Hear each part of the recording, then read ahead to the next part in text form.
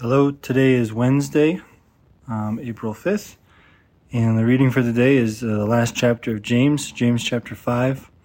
There are several things in this chapter. It talks about three main topics. The first one, warning to the rich, patience in suffering, and then prayer of faith. I think it's just a great reminder, the being patient.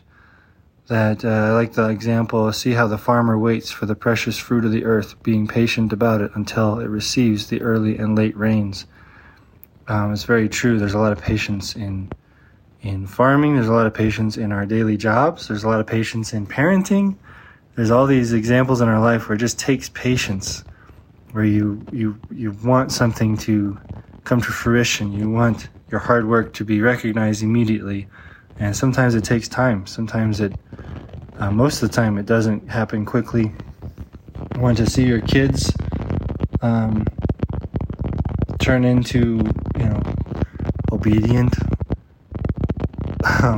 God-fearing and loving people and kind, compassionate people, but there are habits and things that they pick up along the way that you have to gently show them, and by example and by words, how to kind of come through those, and sometimes it just feels like it's not going to happen. It's hopeless, and so I think it was a good reminder to be patient, for the coming of the Lord is at hand, and then prayer, just the reminder of prayer and the power of prayer.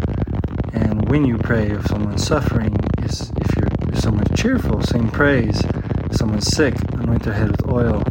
And just understanding that there is a very powerful result when prayer is done.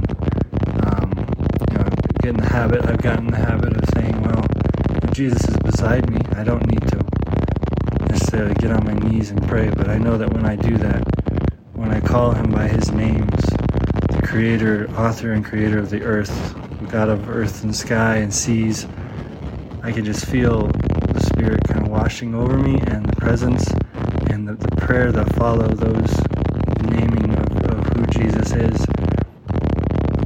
They just seem as though they're much more real.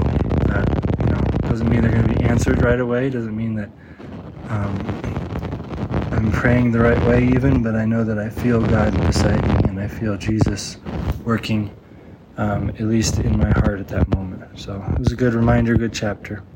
So Lord, I just ask that you would give us the strength to be patient. Give me the strength to be patient, as I have a lot of goals, a lot of plans, a lot of hopes and things that slow those down, and it can be discouraging. It can be, a lot of times feel hopeless. But Lord, you say to be patient. You're at hand. Continue to focus on you. Continue to walk with you.